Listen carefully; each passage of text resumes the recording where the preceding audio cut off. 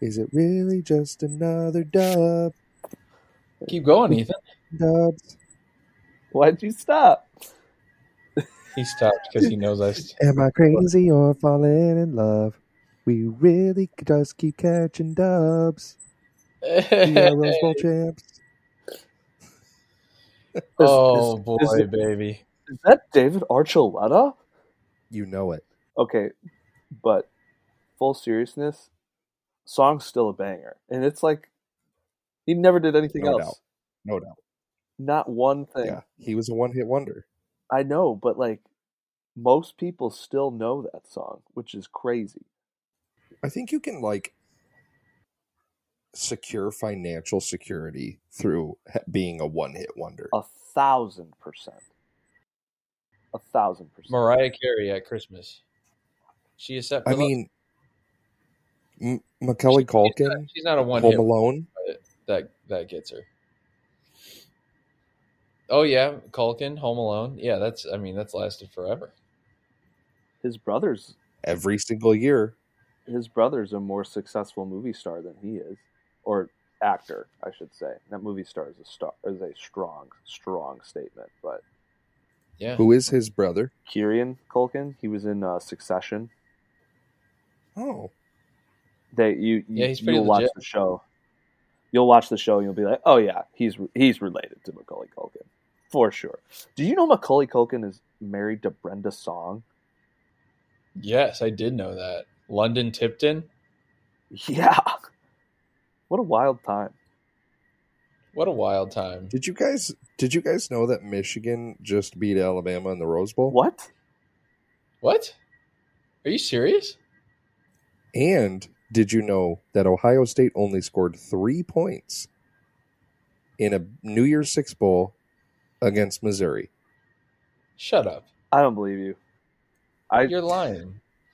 All those things coming up on this week's episode of Big Banter. If you love Big Hello and welcome. Then you can't. Oh, we got to talk about this. You guys are so bad. Bro, I'm so upset. If you're going to take over the intro, we got to talk about this. I'm upset. So am I. So am I. I mean, I could. Not how I wanted to start. I could edit it, and we start it, or we could just keep going with this. You know what? No, No, this is a muff punt. This is a muff punt, and there was a lot of those yesterday.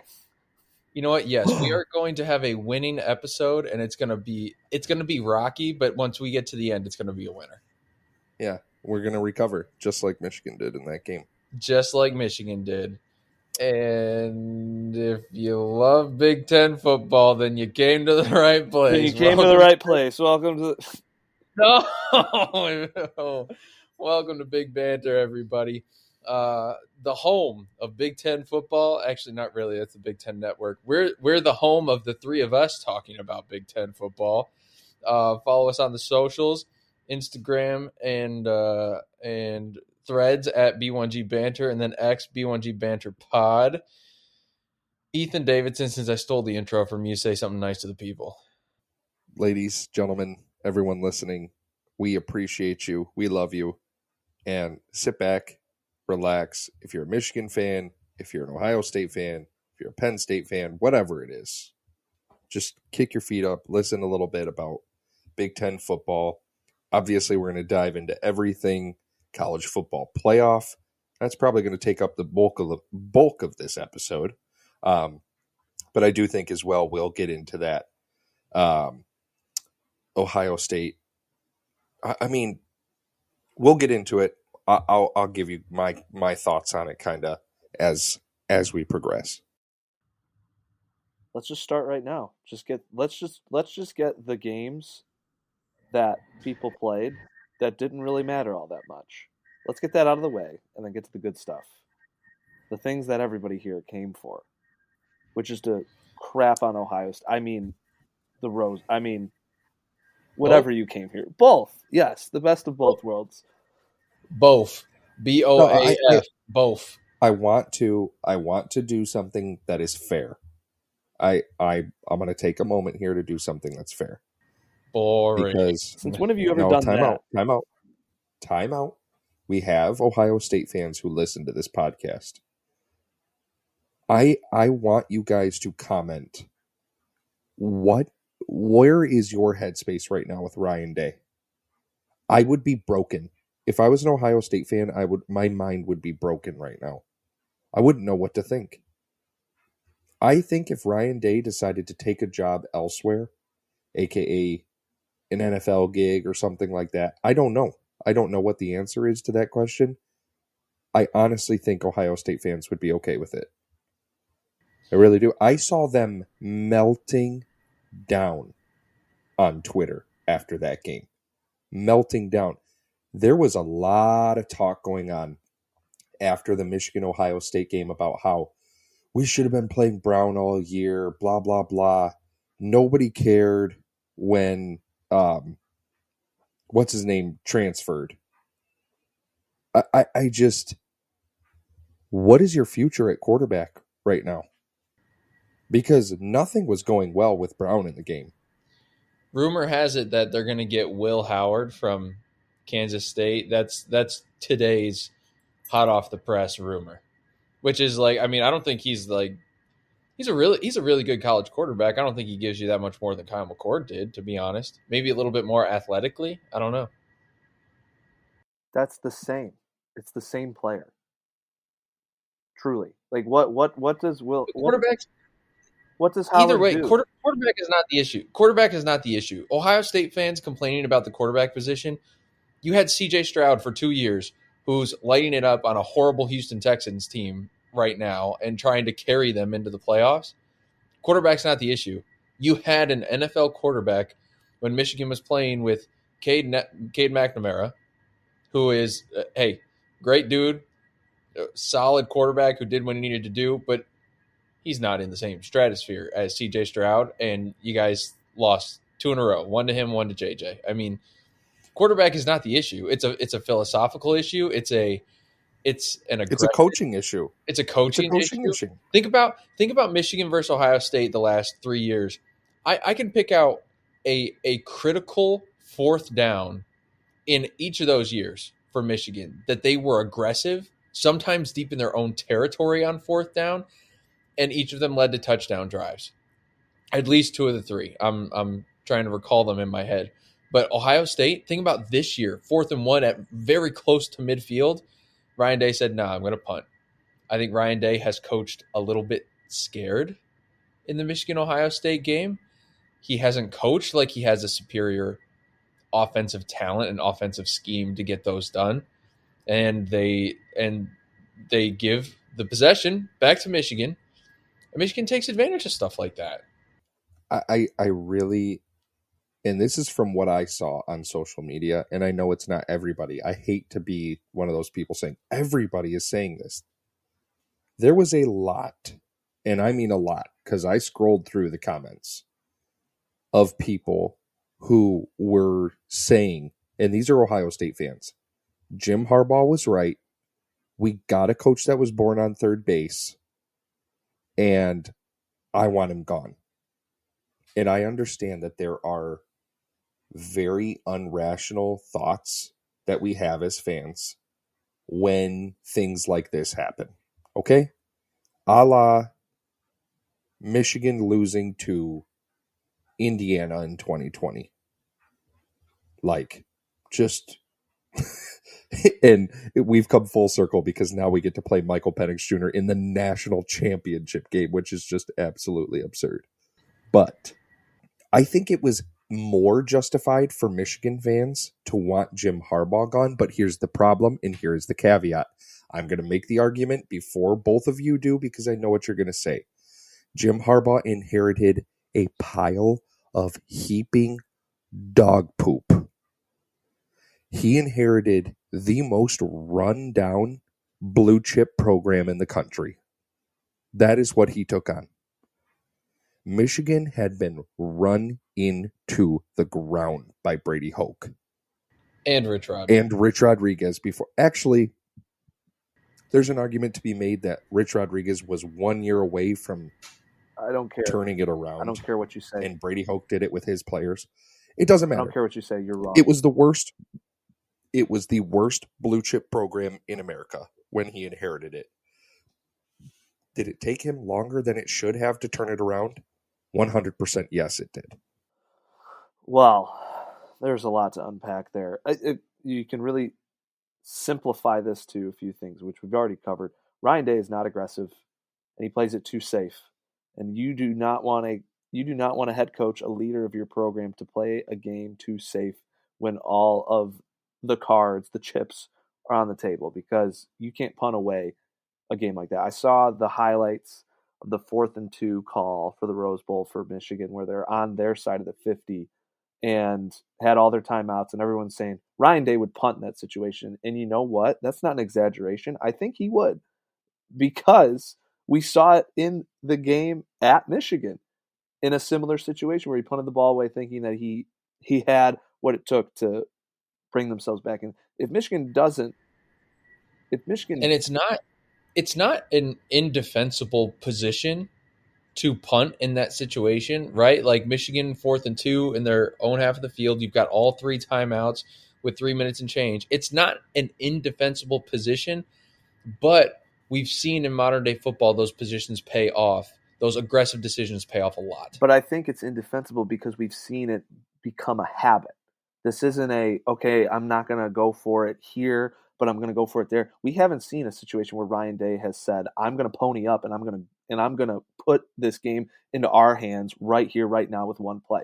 We've seen that on multiple occasions, on multiple huge games for the Ohio State Buckeyes, and he has failed to do that. He's failed to even try. You cannot have that as a football coach. Now, I will say, in a place like a Penn State, winning all of those games that you should win, being in those games that are toss-ups, and not getting to the end, that might be acceptable there. At Ohio State, it is not. And this is why we're seeing all of this hot seat talk with Ryan Day, because the results of a 11-1 season, or a 12-1 season, or a loss in the college football playoff semifinal, that's not enough for Ohio State. When at Penn State it is. But the horrible thing is, and here we go, Ryan Day right now is a closer head coach to James Franklin than he is to Jim Harbaugh. And that's a problem. That's scary. That is scary, but it is true. That's such a crazy statement, but it is true. Because he is proving in the big games, not that guy. And listen, he's 1 year in a day, or 1 year in 2 days removed from his field goal kicker costing him a national championship. Well, and I don't really think there's an argument to the contrary. No, there's not. I mean, you could also say he's a year and a couple days removed from a Marvin Harrison Jr. injury costing them a football game, right? If he stays in there. So sometimes things just don't go your way.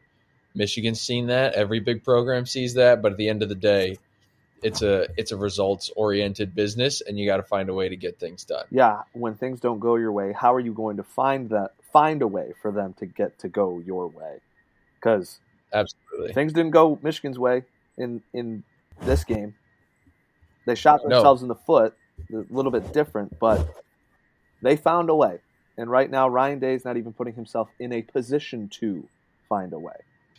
Yep. All right. That's just real quick. Honestly, that's a perfect summation of it, is the game that we're obviously about to dive into. But what Michigan overcame is what it seems like Ryan Day just doesn't have the ability to do currently as the head coach of Ohio State. Can he turn it around? Yes. I firmly believe he can. Will he? My bet currently is on no, which might shock some people. But right now, I just don't think so. I just don't. I don't think he's that dude. And the talent pool in the Big Ten is only getting bigger and better. And yes, we're going to a 12-team playoff. Yes, Ohio State will be in that more times than not. But when you're talking about winning a national championship, competing for Big Ten championships, and beating Michigan on a fairly regular basis. Michigan has re-elevated itself to an elite level program. That's done. That's over. They beat you 3 years in a row. They won back-to-back-to-back Big Ten championships. They've been to the CFP 3 years in a row, and now they're headed to a natty. Michigan is back to being an elite level program, and Ohio State is now the one tailing behind. Scenario for you gentlemen here. Plays out. Ohio State runs the table regular season up until the Michigan game. They somehow lose the Michigan game in their building again. They get into the playoff. They win a playoff game, but then they don't make it to the national championship game. What happens to Ryan Day? Is he gone? I think he would. I think at that point it would just be he moves on to something else. He'd go be an OC, like in the NFL, or which is a step down. Do not get me wrong, but I don't know if there's a head coaching job for him to take in the NFL. Either that or he takes a different head coaching job in college football. I think I'm sorry, my cord is touching my touchpad to mute my voice. I apologize. Did you guys get what I was saying? No. I'm very sorry. I was saying that I do not. I think in that scenario, he's done. I think he has to find something somewhere else. He maybe go be an offensive coordinator somewhere in the NFL, which I know is a step down, or he takes another head coaching job at a different collegiate program. I think he'd get run out of town if he lost to Michigan again and didn't make the Big Ten championship game. And then, okay, you win one playoff game, but you still don't make the Final Four. Unacceptable. I really do think that way, because I think that is how high of a standard Ohio State has. All right. Safe to say we can probably wrap up the Ohio State talk, yeah? Okay. Let's get into the granddaddy of them all. So Michigan, Bama, Rose Bowl, college football playoff, Harbaugh versus Saban, Big Ten versus SEC, everyone versus Paul Feinbaum. This was what we all wanted. This is what we all wanted and waited for. And by God, Michigan pulls it out 27-20 in overtime. An absolutely wild game, roller coaster. Quick summation, Michigan got off to a horrible start where J.J. McCarthy threw an interception on the first play of the game. Went to review. He was out of bounds. The DB was, I believe it was Kool-Aid. He was out of bounds and then didn't reestablish before he caught it. Michigan gets away with it. But then they muff the first punt that Alabama punts to them. But Michigan's offensive line and defensive line seem to be dominating in the first half, and they have a 3-point lead. Then in the second half... Michigan was hell-bent on giving up the first touchdown in that game. They were like, we will start down 7-0. Oh, absolutely. Because they muffed the punt, which led to Alabama's first touchdown. Then, I mean, special teams the entire game just was trying to give up the game for Michigan. They muffed 2 punts. One led to a touchdown. They missed a field goal off of it was a weird snap. Just the whole sequence didn't look right on that missed field goal. Then they missed an extra point because of a bad snap too. Like, special teams could not have been worse. The punt yardage was very mediocre. And Alabama took advantage a couple of times. And Alabama ended up taking a 6-point lead late in the fourth quarter. Michigan gets the ball back with about 3 minutes and change. 7-point lead, 13 to 20. 7-point lead. Thank you. Michigan gets the ball with 3 minutes and change, their side of the field. They end up converting a 4th and 2, which we were just talking about earlier, on their own side of the field. They go down, they tie it, and in overtime, Michigan scores in 2 plays, back-to-back Blake Corum runs. And when Alabama gets the ball, they end up with a 4th down from the 4-yard line. And Milroe... It was the 3. It was 4th and goal from the 3, yeah. Yeah, 4th and goal from the 3. And Milroe, another bad snap, which that plagued Alabama all night long. Their center just could not find all season. If you've watched Alabama during this season, all year long, that's been an issue for them. So Milroe gets a low snap. He can't really read the defense because he actually did have a running back running out to the left for like a quick pass, for a quick out. He ends up just diving forward as best he can, and the game was over. And Michigan runs out on the field and celebrates, and they finally get the monkey off the back of a CFP win, and they're going to play Washington in the national championship game. Corey, explain what you were feeling watching this game. Did you go in confident or not? And how did your feeling about the game change as it went on? What do you mean explain my feeling? I passed out for 2 hours. I didn't see anything. All right, I'll give you the emotional fan side first. So I had a lot of people over for the game just to close out the New Year's season. So I think we had almost 20 people in my living room. And then I didn't sit down the entire game. And at one point, someone put their Apple Watch on my wrist, and I had a heart rate of 138 beats per minute, which is I need help. So that's where I was at. Like running a marathon. Somebody said like you're at like fat burning like tempo right now. This is insane. Watching football is healthy.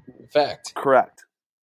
I will say, I mean, there was a part that my whole thing has been, if not this year, never for Michigan. So if you want to call that confidence, sure. I don't call it confidence. I'm just like, it's like a hopeful optimism sort of a thing. And it looked like for the majority of that game that Michigan was just going to hang on until something eventually unraveled, like it had always done in previous Ohio State games. Not so much the first college football playoff game, but the second game against TCU, where they stuck around, but then eventually they just made a mistake that cost them and killed their chances of anything. You got that moment when Alabama took the lead in the early fourth quarter. I think it was the first play of the fourth quarter, and then they went up by 4. And then it was almost cemented by that field goal that put them up by 7. So there's 4 minutes to go in the game, and I'm very much like calming down, like defeated, like it's happening again, you know. But then that drive, holy, because the drive is the story of the game. If you watch any highlight from anything, from ESPN to Fox or any short clip, the highlight starts with that drive, and it starts with that Blake Corum catch out open in the flat, and it starts with a huge play call and a huge opportunity to take a risk from Harbaugh and his staff, and they're rewarded for it.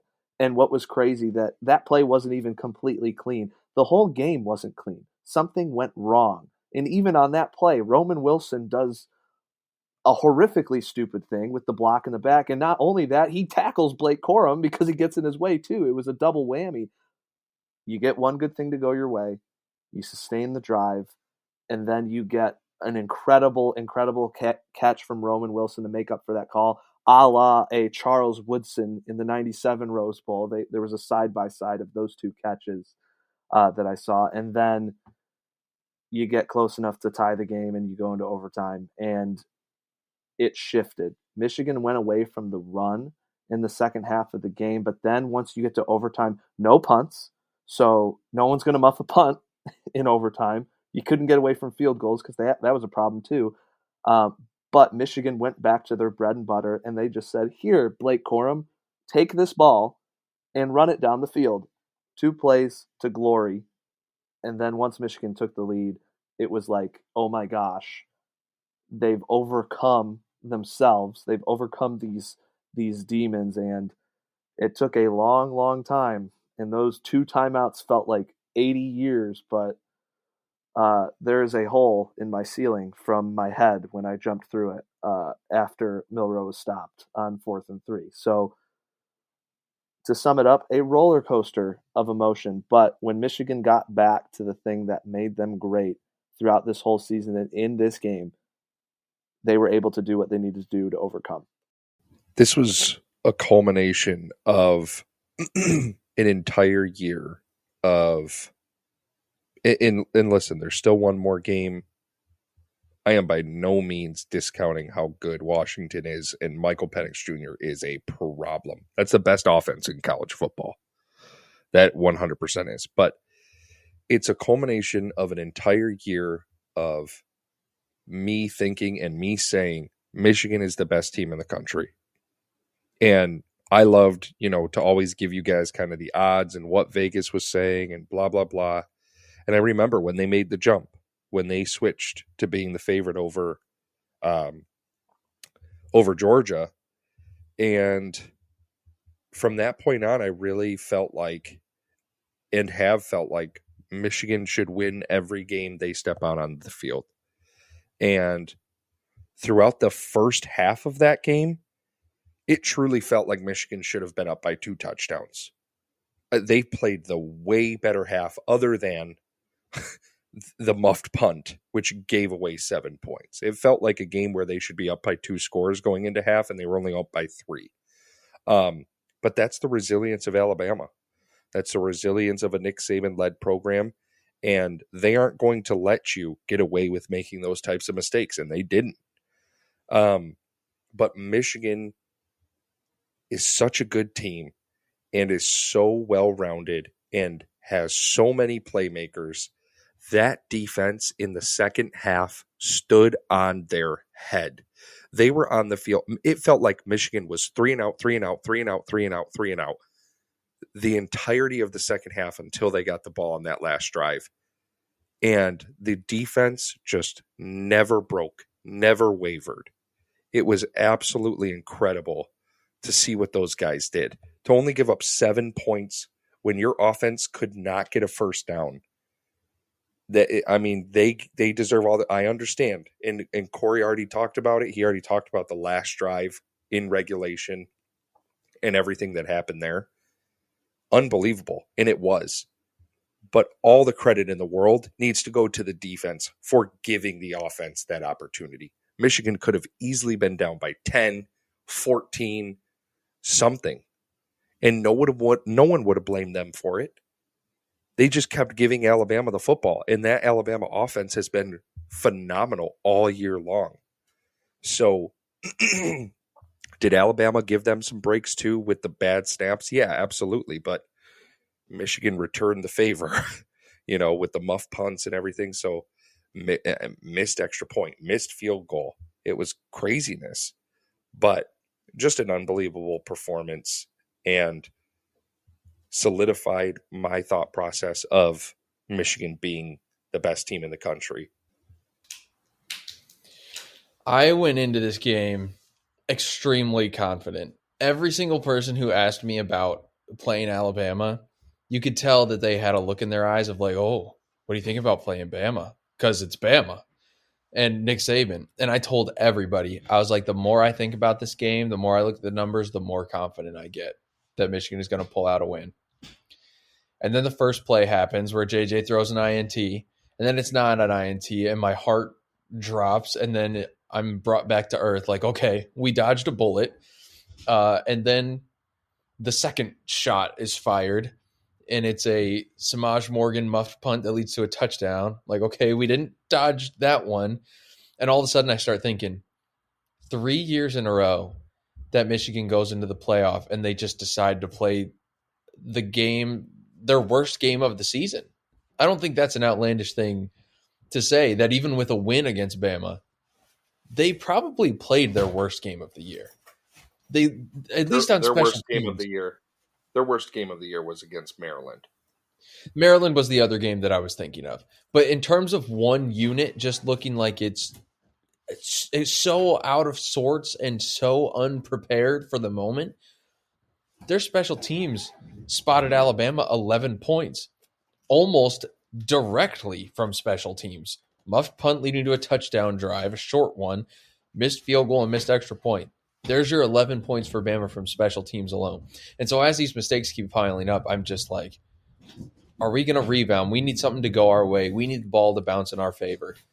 Then the fumble happens. Milroe fumbles. And all of a sudden, I'm back. I'm like, we We've got this. That's what we needed.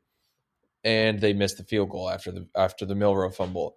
And when, I kid you not, they missed the field goal, I feel a little bit guilty for the fact that this happened. But they missed the field goal, and I said, they're not going to do it. Out loud, I literally said, they're not going to do it. I said, the kids are seeing ghosts. I said, it's not going to happen. It's just not going to happen. And boy, did they prove me wrong. I think the story of this Michigan team, that's the best part about sports and best part about college football, is what is the story. The story of this team is they have an uncanny ability to focus and remain calm and poised under pressure, no matter where the pressure comes from, whether it's media, whether it's NCAA, whether it's allegations, whether it's a coach suspension when you're ready for it, or when you're on the plane to the game. And in this game, the pressure and the adversity was self-inflicted for the most part with their mistakes. But nevertheless, when it mattered, they went and they freaking executed, man. They executed to outscore Bama 14-10, fourth quarter and OT combined, and 14-10 in the last 3 minutes plus OT, 14 zip over Bama. That's just an uncanny ability to block out everything that happened for 95% of the game and say, we've got a chance, and we can go win this game right now. And this is why all these guys came back. JJ, Blake, a lot of the offensive linemen. These guys came back for this game, for this playoff, and they pulled it out. I'm over the moon, man. Over the moon. A couple of things that I do want to touch on.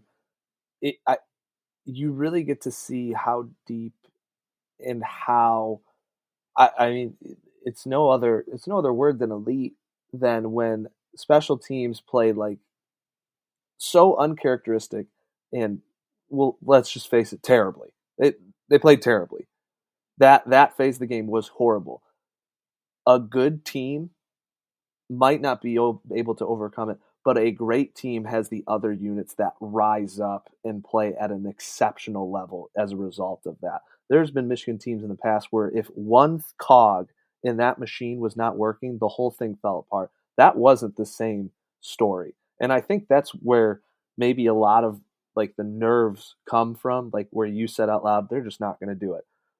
I, of course, being myself, would never say such a thing in my living room, and especially not 110 times throughout the entirety of this film. Never me, not once. You liar, you pessimistic liar. I don't know. You sky is falling liar, Michigan football fan. I don't know what you're talking about.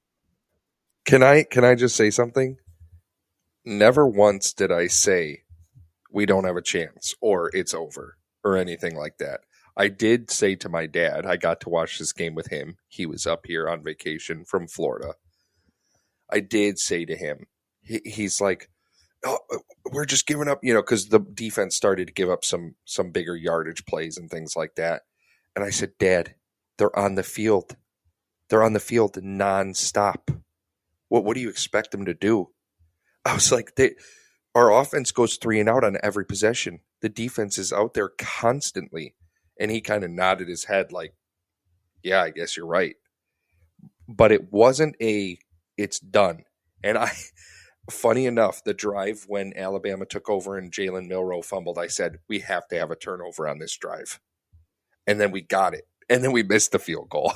And it's just like, oh my gosh, come on. And then I did start to think in my head, I started thinking, well, this drive can't be anything more than a field goal.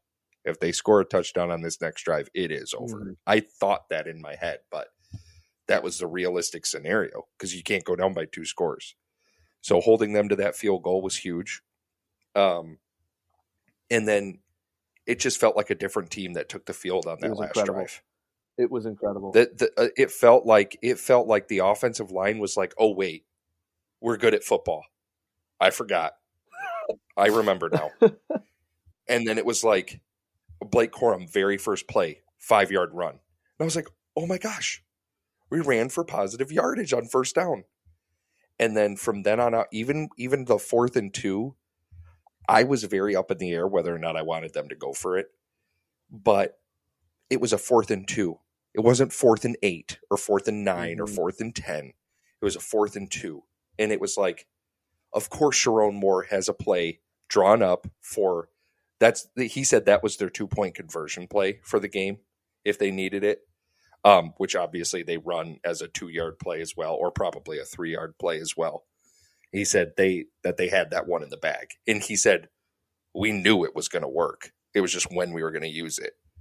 And it was like, boy, oh boy, did it work. And then Roman Wilson gets the block in the back. And it's like, even when we do something right, at very next play, Roman Wilson makes up for it. I mean, one of the greatest catches in Michigan football history. That'll go down as. So, just absolutely incredible. Along with the one-handed J.J. McCarthy catch on the double. Yeah, we haven't even talked about that at all. in the midst of all of this, that play we didn't mention. Well, there's just so many plays that you're not going to be able to mention, but I think the totality of the game, and it's really funny, because what have none of us mentioned thus far? Numbers, stats. That the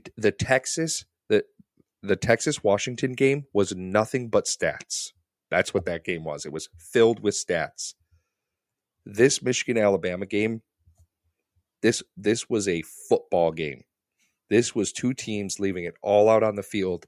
Numbers didn't mean anything in this game. Numbers meant nothing in this game. It was about who was going to be the tougher team, who was going to outlast the other team. And Michigan came through with 2 drives back-to-back when their team got the football and just absolutely choke-slammed Alabama. And it was, I felt like Michigan was the better football team the entire game. But shout out to Alabama's defense in the second half, because they made the adjustments and played much, much better in the second half. And I'm just so proud of those guys. Team 144. I just, if any of you happen to hear this or anything about this, I am so proud of you guys. You guys are awesome. And I felt when we stopped Jalen Milroe on that play, I fell to my knees and I started bawling my eyes out, because it was just like, it was one of those moments where there was so much emotion that went into that game, so much heart that went into that game. And I felt so good for those kids. It's like, I just felt awesome for those kids. Yeah. And you know what? The coaching staff, whatever. The coaching staff, what they did and didn't know and all that stuff, and the sign stealing scandal and everything, that's not who I'm talking about. I'm talking about those kids. And they didn't know. And all they do is play football. And this is huge for them. I'm so happy for them. And I'm happy. I mean, obviously, I've been a fan for 30 years. And just could not be. It's like, but it just feels like we get to, I don't know if we've ever talked about this before, but we get to make little names for ourselves when we start the podcast, and we each do something fun or funny every single, podcast.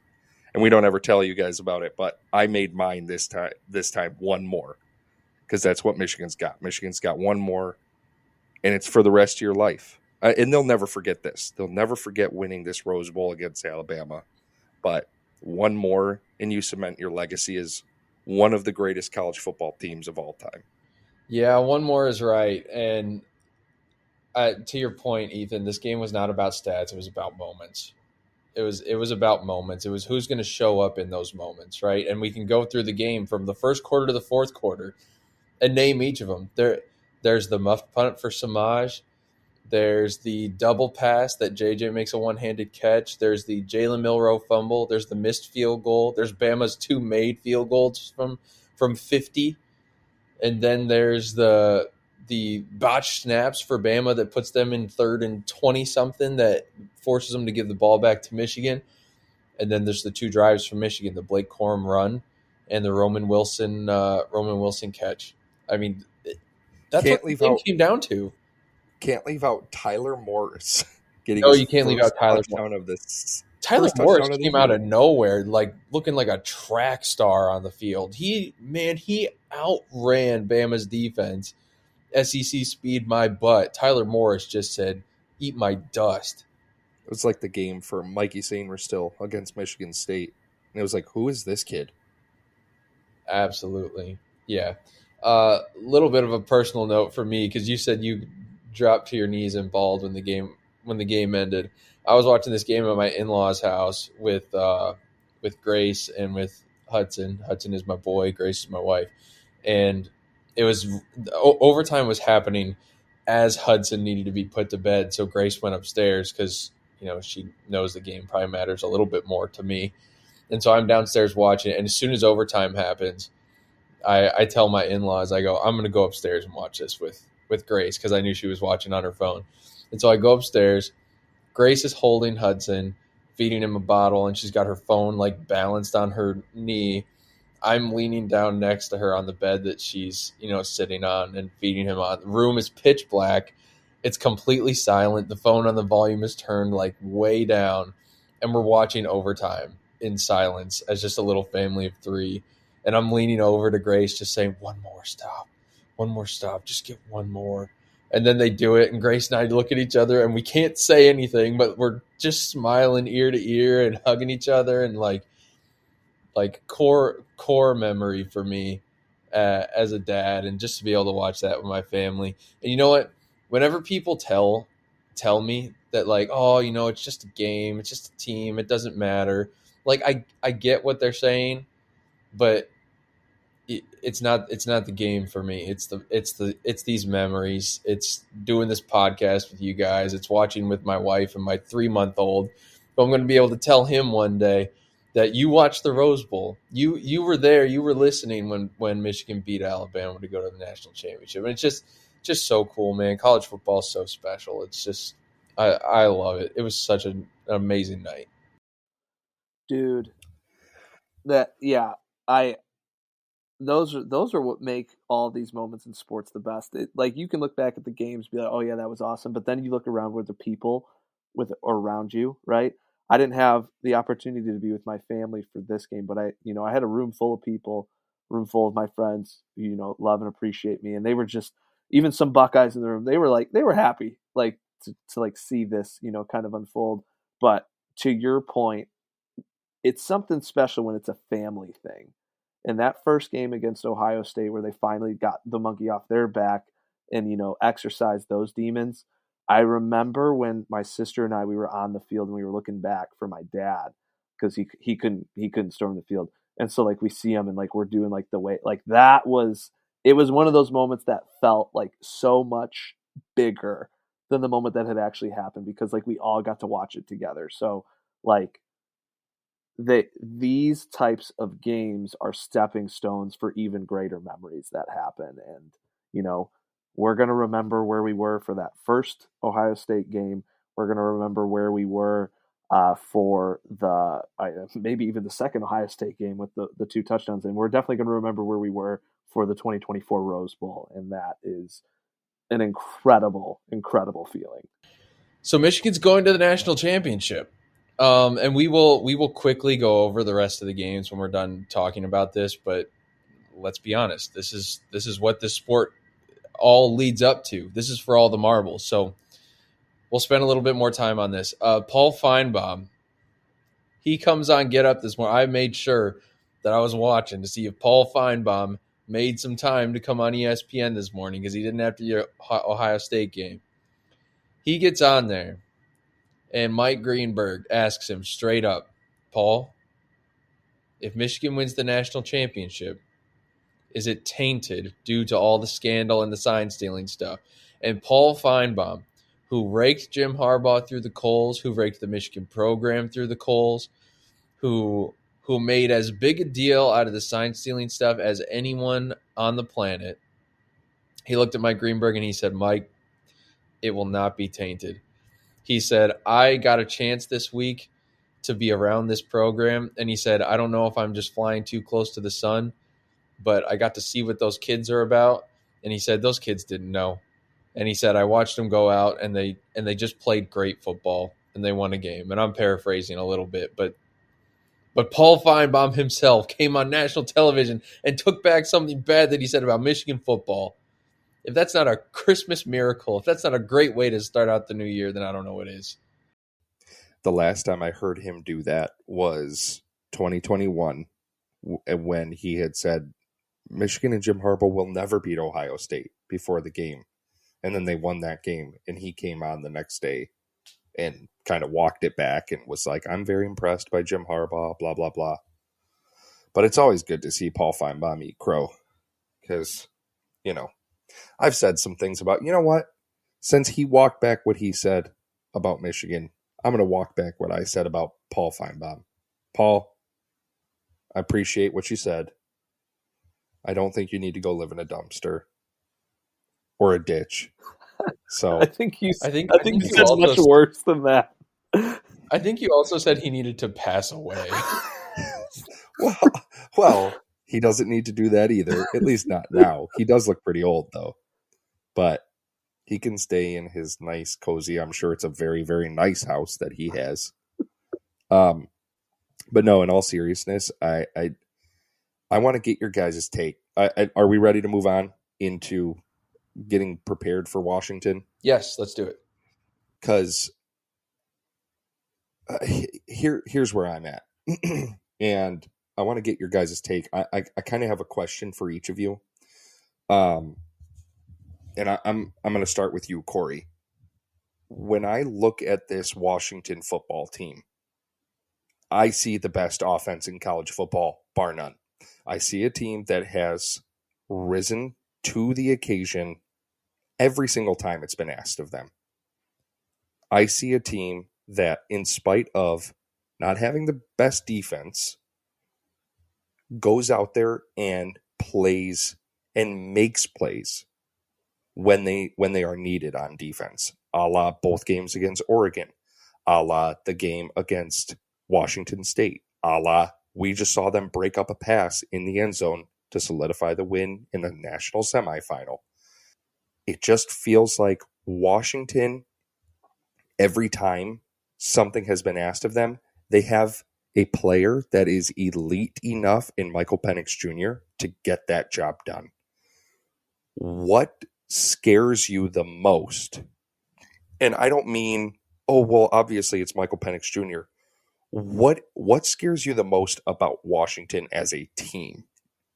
What is it that you look at Washington and you say, like, this is what worries me the most about Washington when you think about playing them in the national semifinal or in the national championship? Sorry. It's what has scared me the most about Michigan State for this past decade. They are the poster child of the Big Ten with a chip on their shoulder. We're disrespected. Nobody expects that we're going to do anything and we're going to go out there and prove it. I mean, you heard it in the post game like trophy ceremony from I can't remember who. I think it was Trice.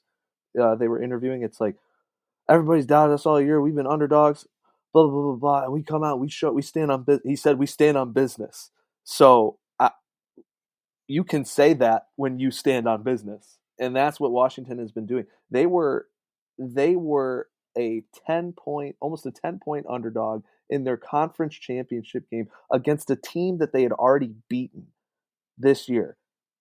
Talk about some disrespect, and they take that disrespect and they just take it to a whole nother level. And we had been saying it throughout the entirety of this year, watching this Washington football team, and they made their way into the bonus picks outside of the Big Ten picks this year because they just continued to find a way to win. That's what scares me the most. I would say on a secondary level, Micheal Penix, yes, he's going to sling the ball around a bunch, but another aspect that really hurt Texas in this game, he was able to use his legs. And you know me, that scares me because if you have this Michigan defense who is rough and tough and you have to worry about a dual threat dynamic quarterback, now I don't necessarily think he's an exact dual threat, but he will be capable of using his legs. And if Michigan is in perfect coverage, you still have to be aware that he could tuck it and run and do something with it. So the team that had given fits to Michigan outside of Ohio State for the better half of this decade is the mentality of this team that you're going to play in the national championship. So that scares me a lot. No team has won more games this year as an underdog outright than Washington. So just something to keep in mind. Alex, for you, I have a little bit of a different question, and I also want your take, obviously, on Washington. When you were watching that semifinal game, I want complete honesty here.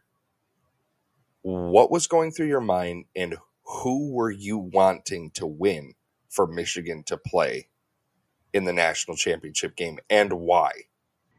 Oh, that's a great question. Well, full transparency, I put money on Washington plus the points. I just figured they would keep it close, much closer than people thought they would. I thought 4.5 was too much. But in terms of who I wanted to win, I will say before the game, I thought I wanted it to be Washington because of what everyone says about Texas's talent now. You know, now the wins and the results are starting to match the talent on the roster. Obviously, Texas is a very recruiting rich part of the country, so it's easy for them to get those high profile guys. But then the game happened, and Washington has the equivalent of a pitcher with just an unhittable fastball.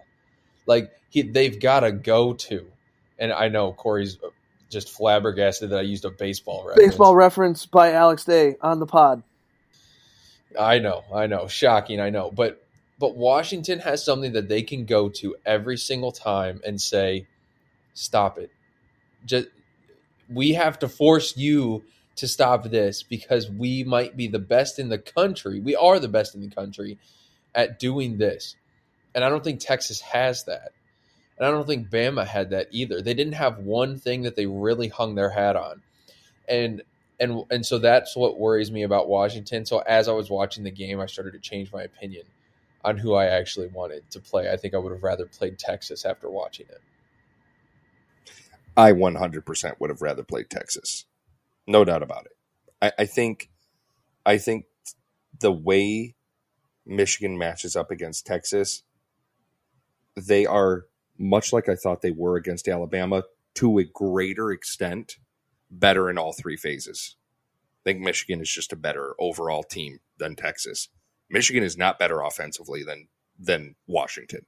Washington is the best offense in the country.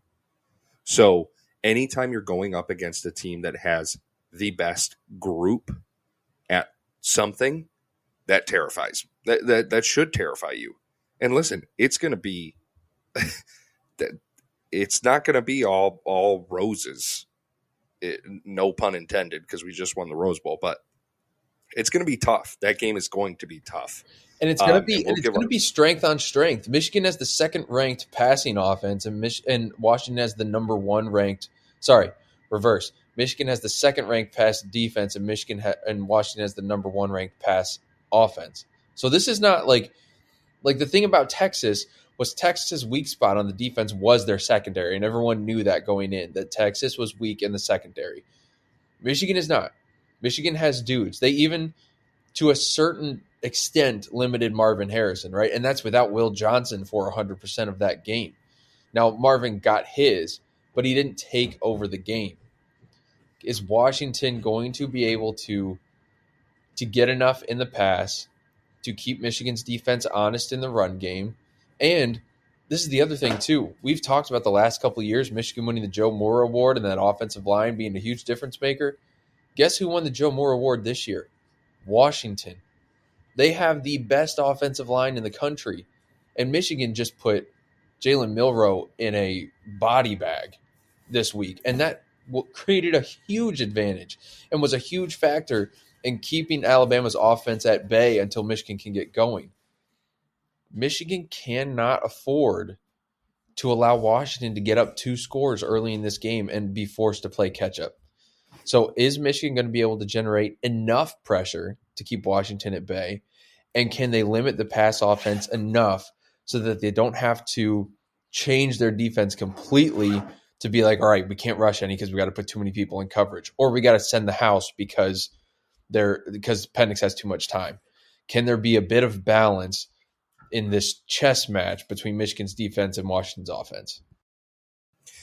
You know, it's kind of funny because we basically have 2 Big Ten teams in the national championship this year. I mean, they're going to be 2 Big Ten teams next year. 2 Big Ten. No, this year. 2 Big Ten teams in the national championship on a game that is played on ESPN. They're gonna have to gawk over 2 Big Ten teams, and their lowly SEC conference is nowhere to be seen. Well, I don't think Kirk Herbstreit has any issue with that, and I'm pretty sure he hates ESPN at this point. Like he's locked up with a contract, and he made his bed, and he's got to lay in it. But it is what it is. But in all seriousness, looking at this from the Washington perspective, which I did this with Alabama too, but I didn't talk about it on the pod, and I wish I would have, because I was going to ask you guys the same question. Looking at it from a Washington perspective, I just try to think, what would I be asking myself? What do we need to do, in this game? And if I was a Washington fan, the biggest thing I would be worried about is, what do we do when we don't score on every drive? Or we don't even score on 2 of 3 drives? Or we don't even score on, 2 of 4 drives? Can we win one of those games? Because so far, the answer has been, you haven't had to this season. They have not won one game where they have not scored on at least 50% of their drives, I believe. Maybe the Washington State game. But they score. Their offense comes out and they score. And then their defense gives up a bunch of points, but it's okay because they score. And they keep scoring. And they keep scoring. If I was a Washington fan, that is the question I would be asking. Can we win a game where we maybe only score on 30% of our drives? And that's going to be tough because the one weakness Washington has is definitely their defense. So where are you guys? If I were to ask you, what is Washington's biggest fear coming into this game? Where would you be with that? We'll start with Alex. I think their biggest fear is not being able to keep Michigan off schedule. Like if Michigan on offense, when Michigan has the ball, I think if Michigan can remain on schedule on offense, it is going to be a long, long night. Because against Bama, you saw when Michigan had a poor first down play, it really screwed things up. And it really put Alabama's defense in a huge position of advantage. If Washington cannot hold up early in downs and keep Michigan behind the sticks, that is going to be a big, big problem for Washington. I'm going to say something that I don't want to be misinterpreted, because Washington's offense is incredible. Their level of where they can run the ball is nowhere near to what they can do through the air.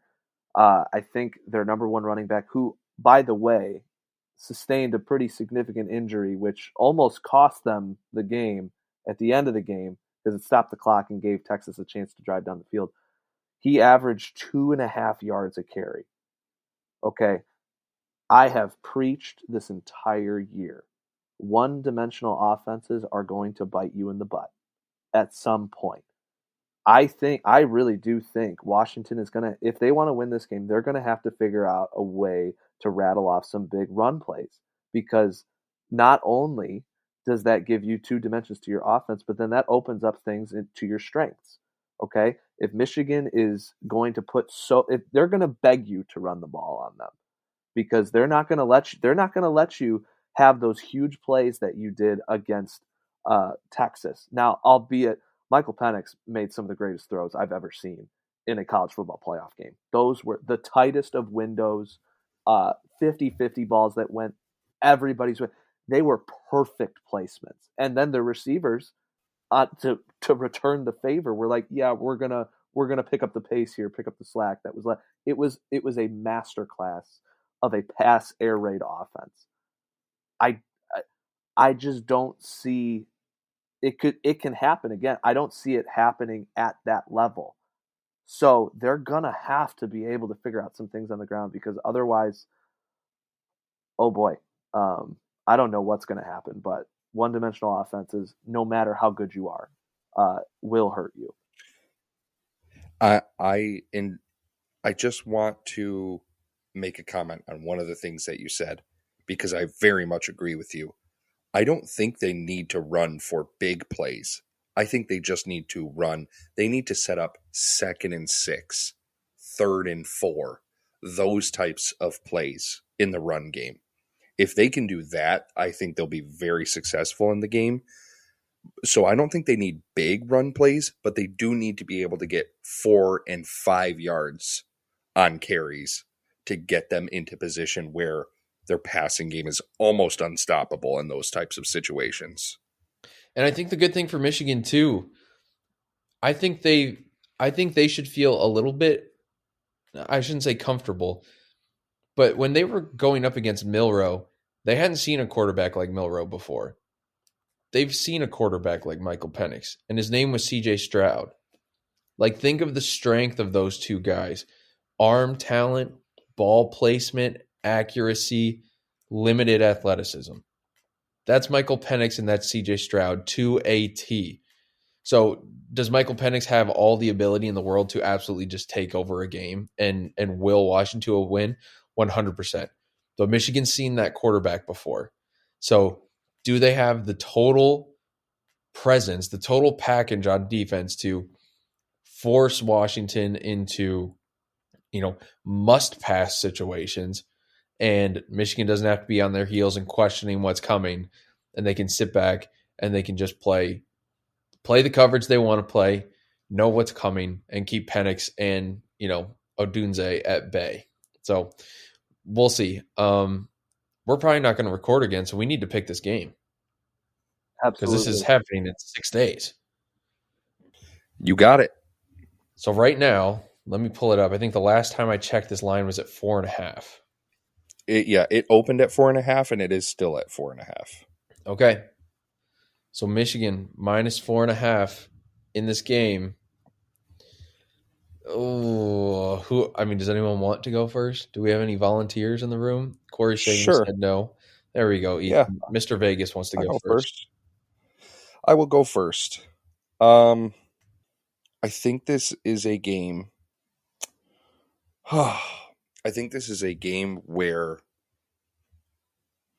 the issues that Washington has can finally be illuminated to a level that has not been seen so far this year. They have not played a defense. And the same can be said, Michigan has not played an offense to the level of Washington, but Washington has certainly not played a defense to the level of Michigan's. And I think that at some point, Corey is right. You have to be able to be multidimensional, especially against a team that just doesn't make mistakes like Michigan. And I don't mean on special teams, because we saw what happened there. But Michigan, they don't give you penalties. They don't make dumb plays. They're on time and on rhythm defensively. And it just, I think in a spot like this, I think it's going to be too much. I'm going to take Michigan minus the 4.5. I think Michigan wins by a touchdown or more in this game. I think they pull away late. I think it's one of those situations where you kind of see a frustrated Washington team because we haven't seen them when they get out of rhythm. We haven't seen them when they're not moving the ball efficiently on every drive. And I think that might get into the psyche of this team a little bit. And I think Michigan ends up pulling away late. I think they win by a touchdown or more. I'll take Michigan to cover the number.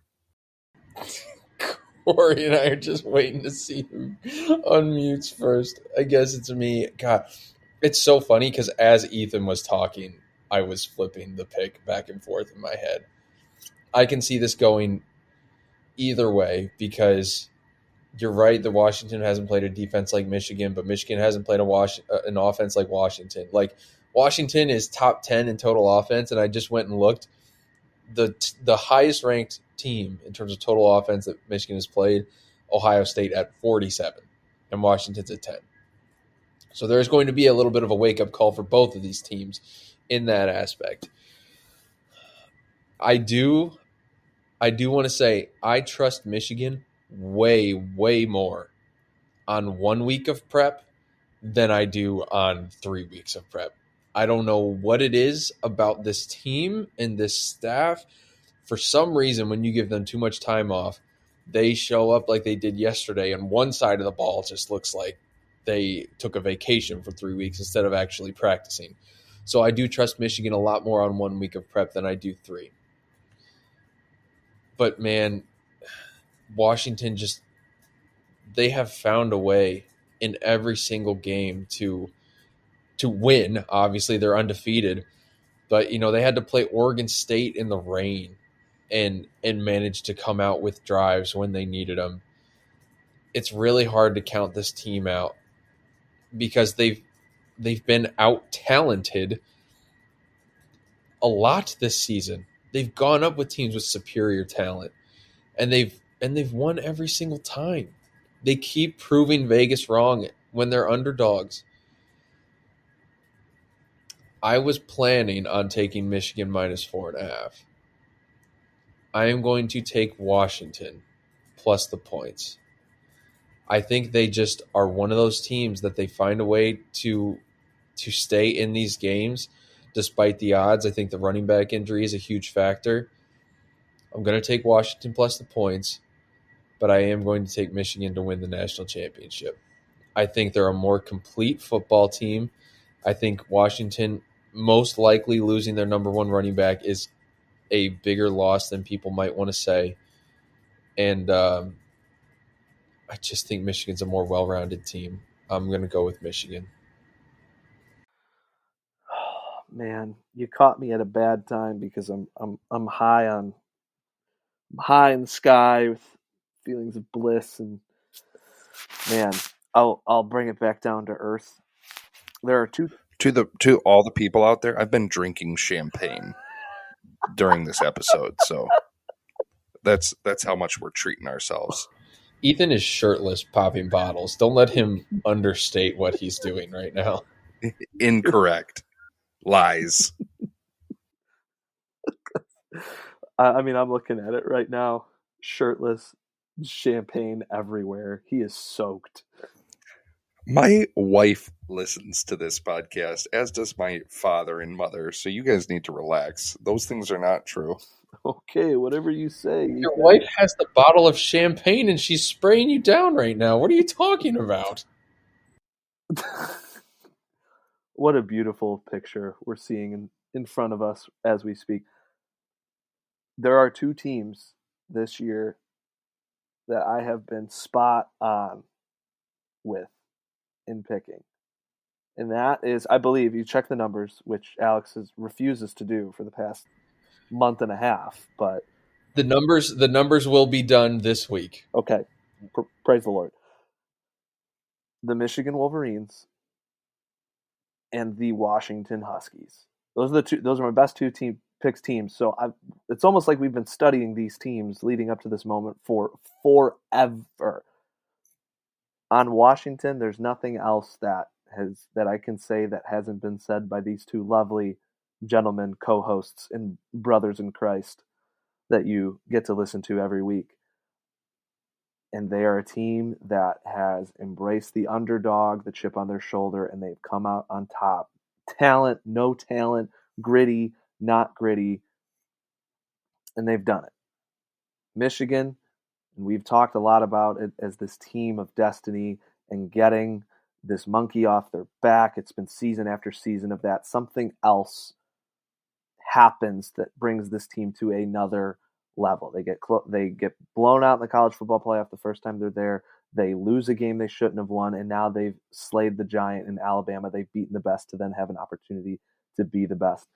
I'm going to focus this on Michigan because you saw after 3 weeks what happened. They shot themselves in the foot over and over in this game, and yet they were able to overcome it. You saw the nerves and the uncharacteristic play of this Michigan football team throughout this game, but yet we're still able to do that. I think that's out the window in the national championship game because they have been able to get past themselves and get over this hump. They've gotten to the spot where they said that they were going to get to, all of these players. Why are you coming back? Because we want to win a national championship. Why are you coming back? Because we want to win that college football playoff game and then bring a national championship back to Ann Arbor. They are one step away. And from the beginning of the year, we were saying this team just feels different, and they're going to have a chance to prove that on Monday night. So with that, I gave you not much synopsis there with stats.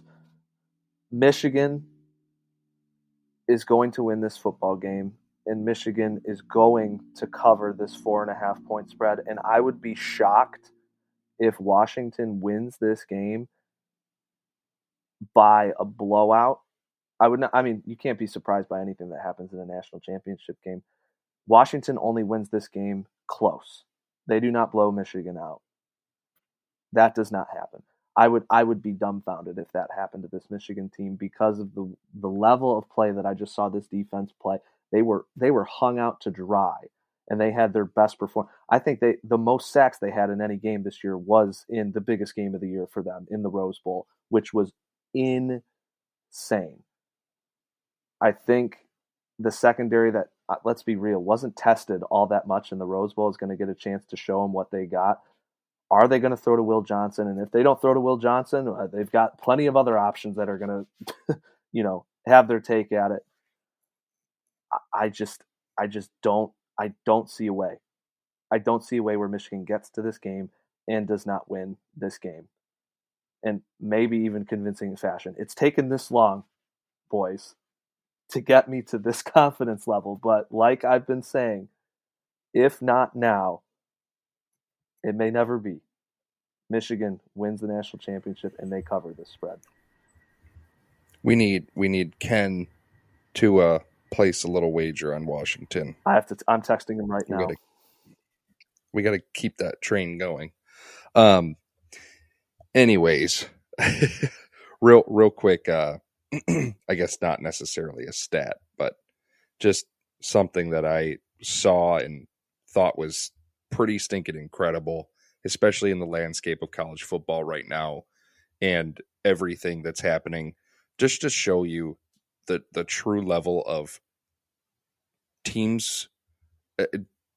togetherness, teamsmanship, whatever you want to call it, just unbelievable.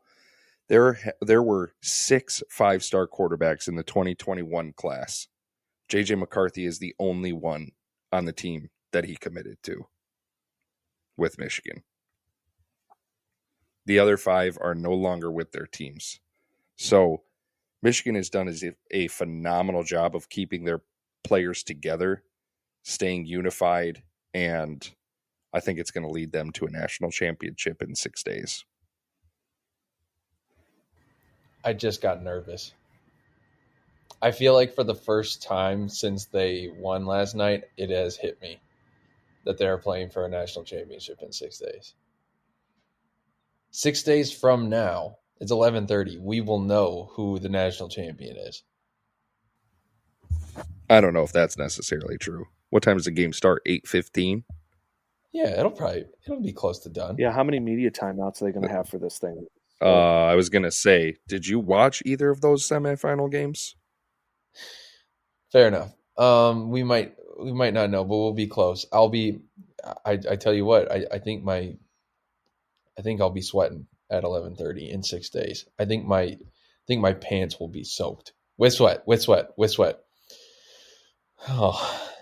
The way your wife just looked at you when you said that, She's very Was upset glorious. that I said that. It's disgusting. I was trying to find a funny way to deliver that, and That's so gross. can you hear her right yeah, now? it's incredible. Absolutely, we can. I'm sorry. Grace Day on the pod for the first time ever. Her dad listens to the podcast. That's unfortunate. Well, yikes, because I'm not editing that out. Oh, Corey, do me a solid, please. I don't know what you're talking about. Ladies and gentlemen, we have absolutely loved bringing you Big Ten content all year long. Obviously, we will have a wrap-up episode after this, regardless of what happens in the national championship game, because the Washington Huskies will be a Big Ten team next year. We will have off-season content diving into everything with the new teams coming in and all that kind of stuff. So stay tuned, follow us on the socials, and obviously, thank you so very much for listening. We love you all. I just want to say one thing that I don't think I have said very often on this podcast, but I'm going to say it right now. Go Blue, baby. Let's win an Annie.